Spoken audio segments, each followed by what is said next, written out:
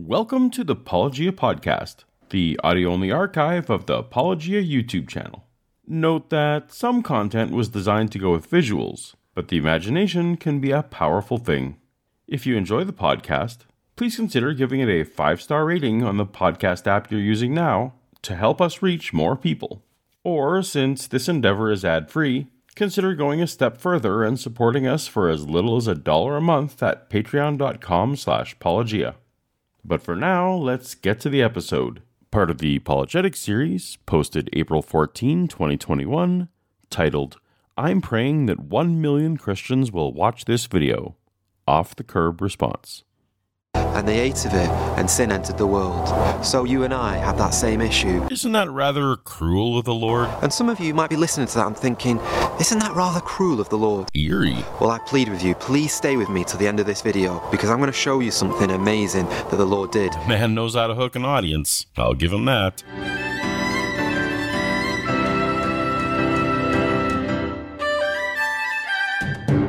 Welcome to Apologia, where a former Christian takes a look at the claims of Christians.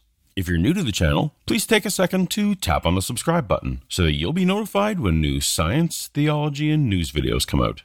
Today we're going to be looking at a video from Joe Kirby and his channel called Off the Curb Ministries. I watch a lot of Christian content, and YouTube thought I might want to help Joe on his mission. We're on a mission from God. Joe is praying that 1 million Christians will watch this video. And while there's no way to tell how many are Christians specifically, nearly 700,000 people have watched it in just a few months. So it's probably gonna get there. Maybe this will become evidence for the efficacy of prayer. So while the video wasn't made for me, let's see what Joe wants 1 million followers to hear. Which of these 3 situations best describes your life? Number 1, you're tied by a needle thread. You're in the early stages of sin. You haven't quite got this sin under control. This sin has got a grip on you, but so far, you've only been dabbling. Okay, I know it's best practice to listen to all the multiple choice options before picking one, but I feel I need to interject here. Again, I understand this video is for a Christian, so he's assuming that everyone watching believes in God, and therefore in the concept of sin. Now, most Christians define sin as something like behavior that doesn't meet God's standards for holiness, some sort of gap between what God wants and what we do. Now ask yourself, hypothetically, if there was no God, would there still be sin? I've asked Christians this question, and most answered yes. Of course there would still be sin. They noticed that murder, theft, lying, and adultery would still exist. And since they equate such actions with sin, they imagine sin would still exist. But perhaps you can see how this misses the point. Without a God to disappoint, these behaviors stop being sin. They may be distasteful and have dire negative consequences, but they wouldn't actually be sin in the no-God scenario, right? I've done harm to myself or others here on earth, but there isn't an additional supernatural entity whom I've harmed.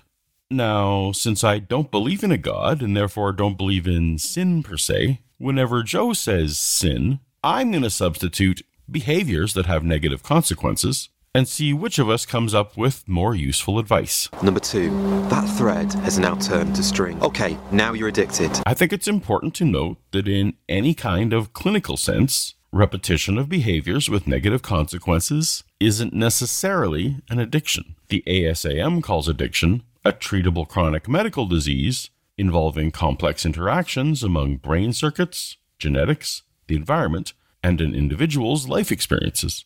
The American Psychiatric Association's DSM-5 officially recognizes only one type of behavior as potentially addictive, and that's gambling. But Joe here is inappropriately applying this addiction potential to any behavior. I'm quite certain he would say that one could become addicted to lying, addicted to envy, addicted to swearing, addicted to disobeying your parents. What Joe calls an addiction is more reasonably described as a habit. It's okay to use a colloquial meaning of words in casual conversation, but some Christians start to seriously conflate habits with actual clinical addiction, creating even more problems by employing non-professionals to attempt to diagnose and treat people in a harmful Christian counseling setting.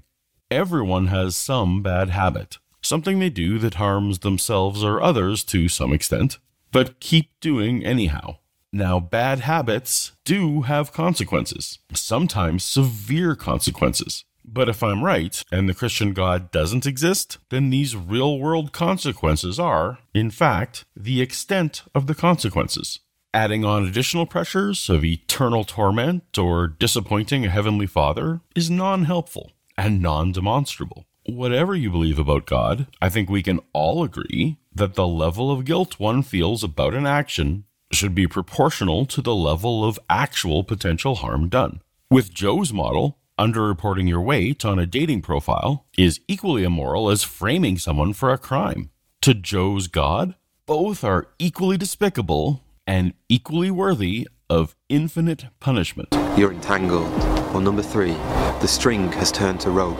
You now are like a puppet on strings, and the puppet master is called the devil. He's been controlling you for years and years. If you'd allow this former Christian to exegete for a minute, this is an unbiblical and completely overpowered view of Satan. In the Bible, the devil is a created, limited, finite being. He cannot be everywhere at once. He cannot read your thoughts or know the future, nor does he have God's blanket permission to tempt Christians.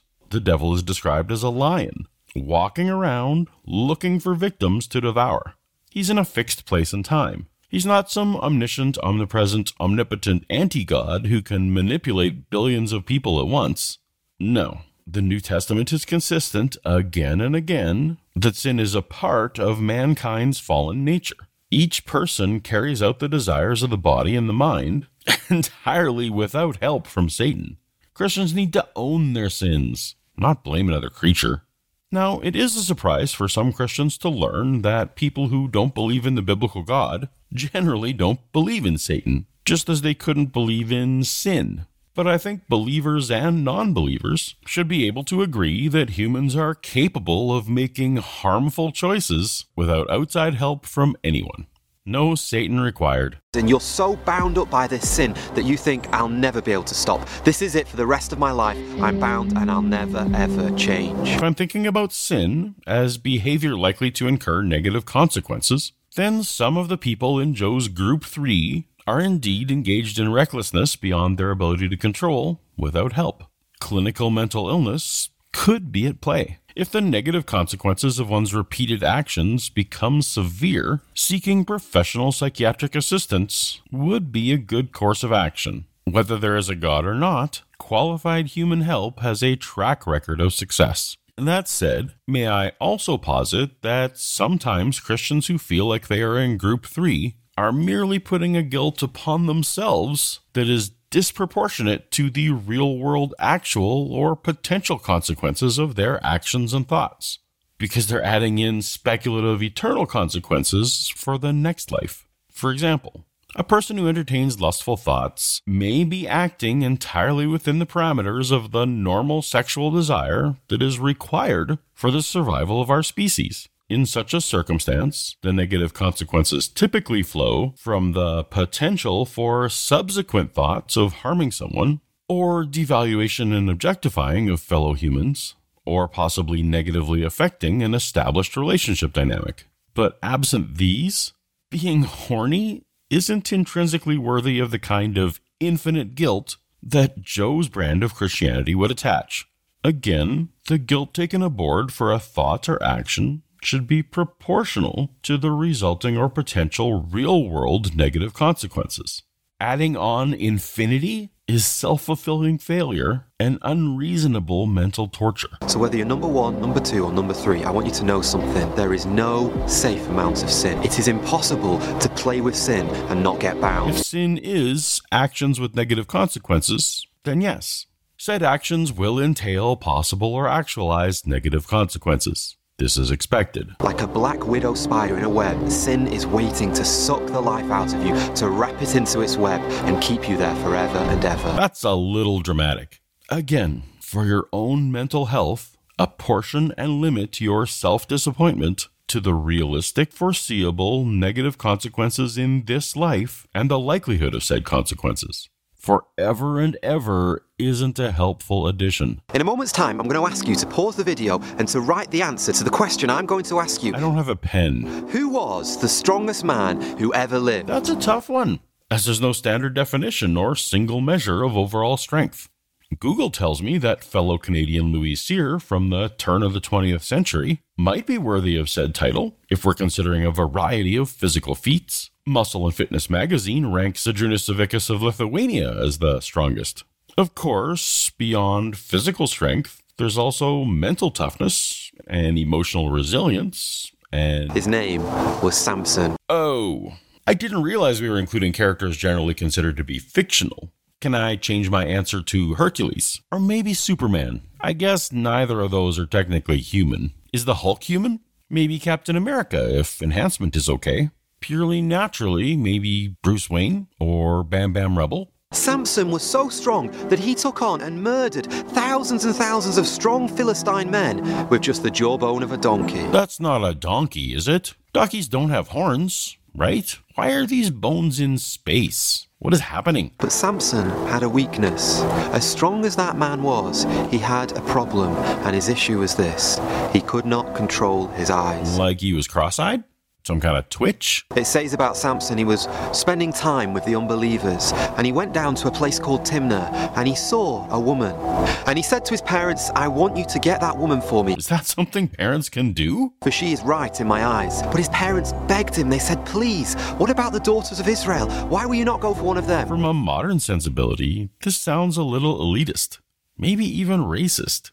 But I get that Israel the ethnicity and Judaism the religion were basically one and the same at the time. The prohibition on foreign wives was more about purity of belief than purity of the bloodline. It's almost like God is acknowledging that husbands tend to adopt whatever religious convictions their wives hold. "No, get her for me, for she is right in my eyes." You've got chicks appeal. Jewish men love the idea of meeting a woman that's not like their mother. Oh, that's insane. But listen to this. In those days, there was no king in Israel. Everyone did what was right in his own eyes. That's one of Ken Ham's favorite verses too. But I'm not sure it really makes much of a point. I'd argue that at all points in history, at all places, and all times, that everyone does what is right in their own eyes, king or not. Under oppression, one may think that a pragmatic self-preservation course is the right action. In other circumstances, one can think it right to extend empathy beyond ourselves, to loved ones, our tribe, our nation, our species, and so on. The person who acts entirely selfishly and the person who acts altruistically are both doing what's right in their own eyes. Sin blinds, sin binds, and sin grinds. Blinds, binds, grinds.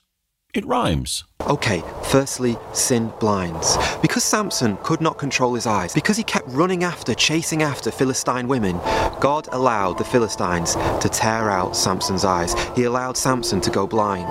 And some of you might be listening to that and thinking, isn't that rather cruel of the Lord? Well, it's consistent with one of Jesus' harsher commands. Jesus said this: "If your right eye causes you to sin, tear it out and throw it away. That's the one. For it is better for you to lose one of your members than for your whole body to be thrown into hell." Whether literal or hyperbolic for emphasis, this illustrates exactly the problem with thinking about actions as sins rather than simply thinking of actions in terms of potential consequences to yourself and others here on earth. Compared to infinite punishment, any action can be justified, no matter who it hurts or how much. And between you and me, when I really understood what that verse was saying, I decided I'm not having any internet in my home, and for 5 years I lived like that. While there are other possibilities for internet temptation, this leads me to believe that Joe is making this video with sexual thoughts in mind. While we acknowledge that there are potential negative consequences that can stem from partaking in sexual content, or from one's conceptions about sexual activity, Christians, similarly, must acknowledge that the existence of a sexual drive is biological, entirely natural, and that a fulfilling sex life, which will look different from one person to the next, is an important factor in overall quality of life. Just like eating is not inherently unhealthy, sexual thoughts are not inherently unhealthy. The Song of Solomon is a Bible book devoted almost exclusively to the expression of sexual thoughts. by adding permanent shame and eternal consequences to temporary biological urges. Joe's brand of Christianity is crippling lives of young men and women around the world, deliberately saddling them with infinite guilt to control them, keep them broken, and keep them hopelessly dependent on the church to redeem them from an instinct no different than breathing. This is purity culture, and it ruins lives, both for those who fail to live up to the standard, but equally so for those who do live up to the standard. Guilt and shame, marrying too early, a warped view of sexual rights or sexual obligation, denying sexual orientation, or a simple failure to undertake exploration, to maximize one's own enjoyment and satisfaction in an important area of life. Number 2, sin binds.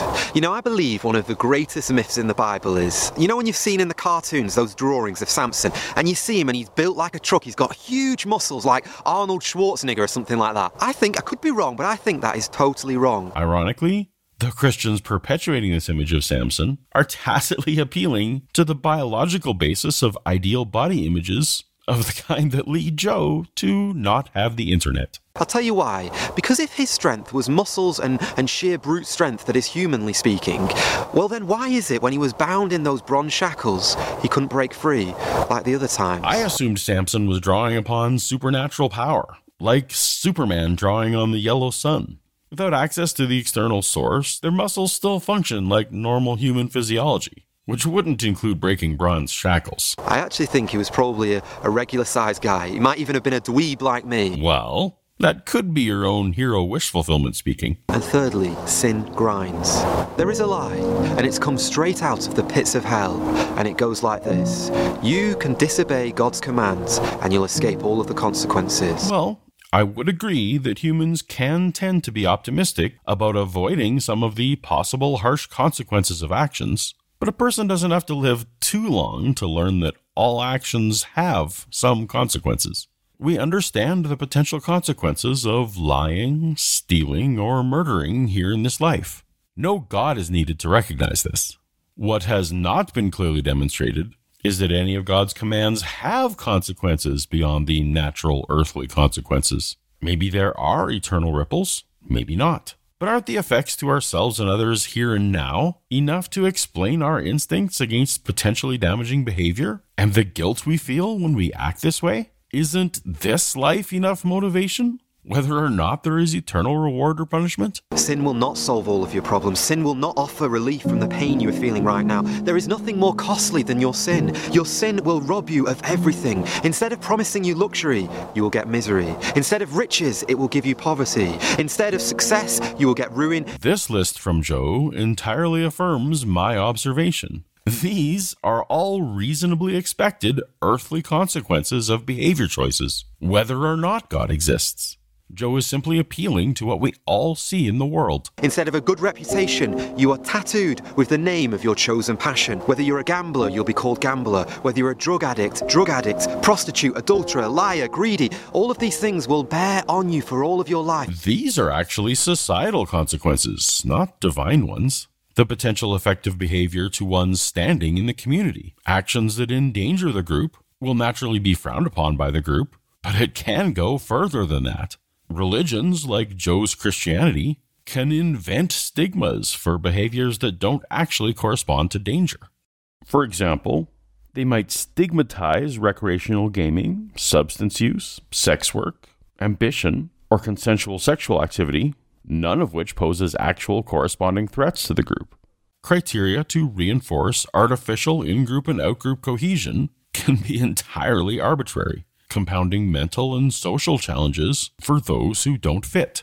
Joe's suggested consequences here aren't because of sin, but rather the pressures used by a group to coerce conformity in individuals. I want to give you a hope to cling on, despite the fact that we are all rotten, wicked sinners. You see, one of the reasons why God allowed all of these dreadful things to happen to his anointed one, to the judge of Israel, Samson. Well, up to this point, within the context of a premise where the hero has superhuman strength connected to uncut hair, everything that happens to Samson is entirely the expected consequences of his choices and actions. Even assuming this is a true story, no divine intervention is needed to explain the negative things that happened to Samson. It made Samson humble, and right at the end of Samson's life is the first time we hear him praying to the Lord God. Okay, so now we're into the realm of alleged consequences that are outside of what can be demonstrated.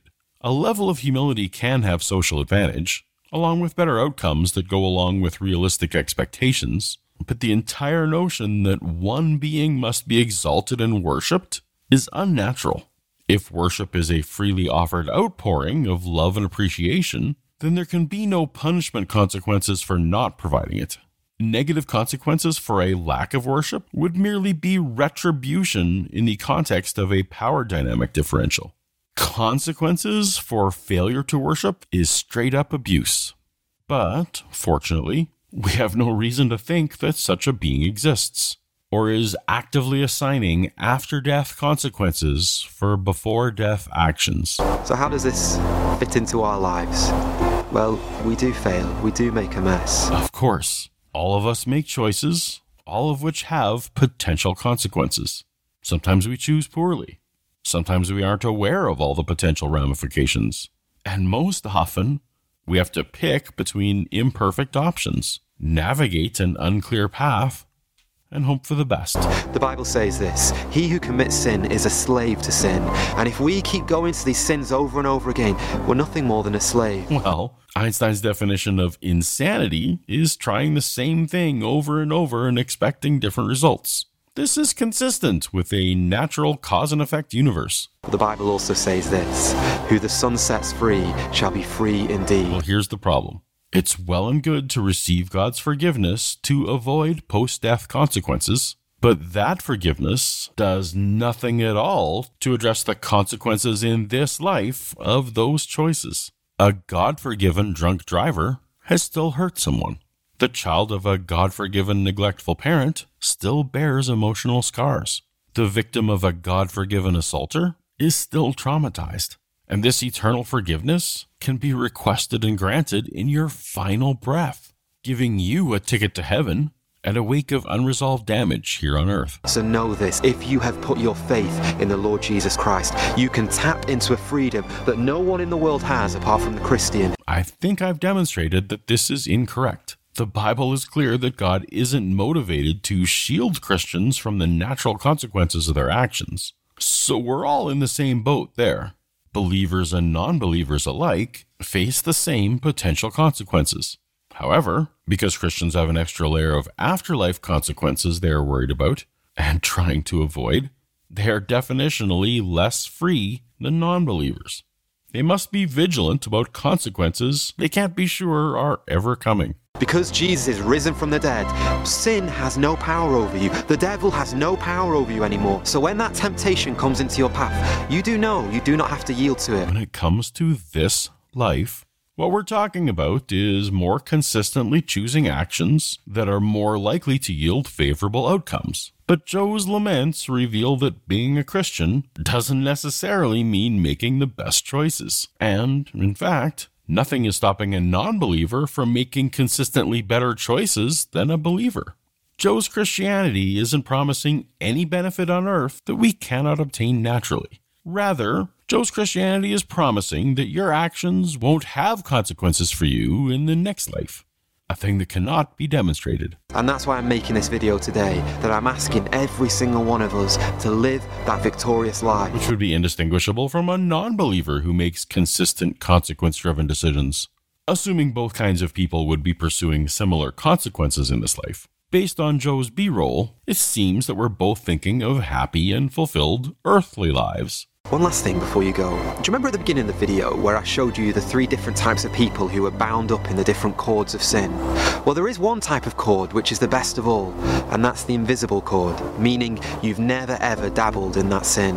If that's you and you're watching today, and perhaps there's a curiosity, perhaps your friends at school or at college are saying, try this, try that, I just want to say, don't try it at all, because I guarantee there will be thousands of people in this comment box who would say to you, I wish I never went to that sin. And I can guarantee you that if you go through the comments of my videos, you will find thousands of people who lament that they allowed Christianity to label entire categories of behaviors as sin or off limits.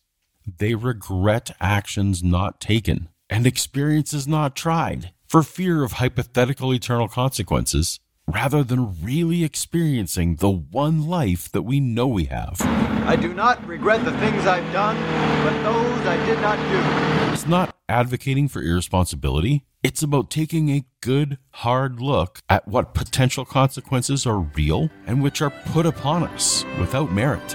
Guilt is a destructive weapon wielded irresponsibly by Joe's brand of Christianity. And if you haven't yet subscribed, please do so. On that, we agree. Thank you for watching, and God bless you all. Later.